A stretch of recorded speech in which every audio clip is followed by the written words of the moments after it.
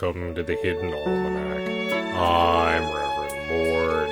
Today is October 3rd, 2016. Hi everybody, I'm Archon Drom. Well, I can safely say that did not go as I was expecting. Do you mean the part where the father shot you?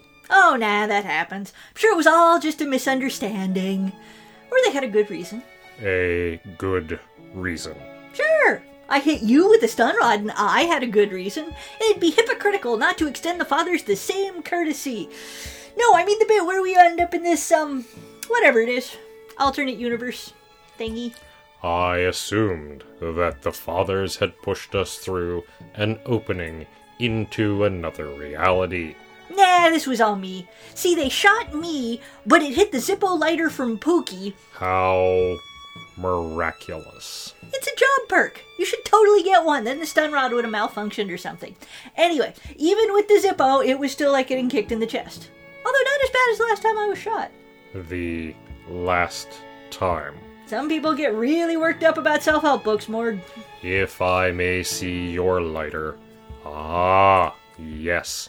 This projectile appears to be a white stone arrowhead. That's different. It is most likely a form of elf shot.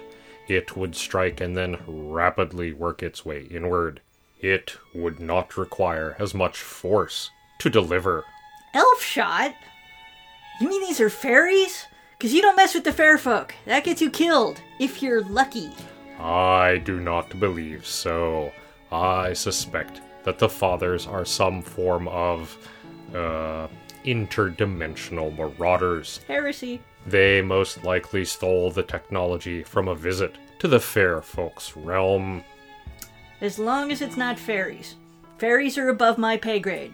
Fairies are above everybody's pay grade. At any rate, this does not explain how we are here. Oh, right. So I was under the table because I'd been shot, and then they called for the guards to drag the bodies away, but I'd stunned the guards earlier because they were just super argumentative, even when I tried to explain about the whale.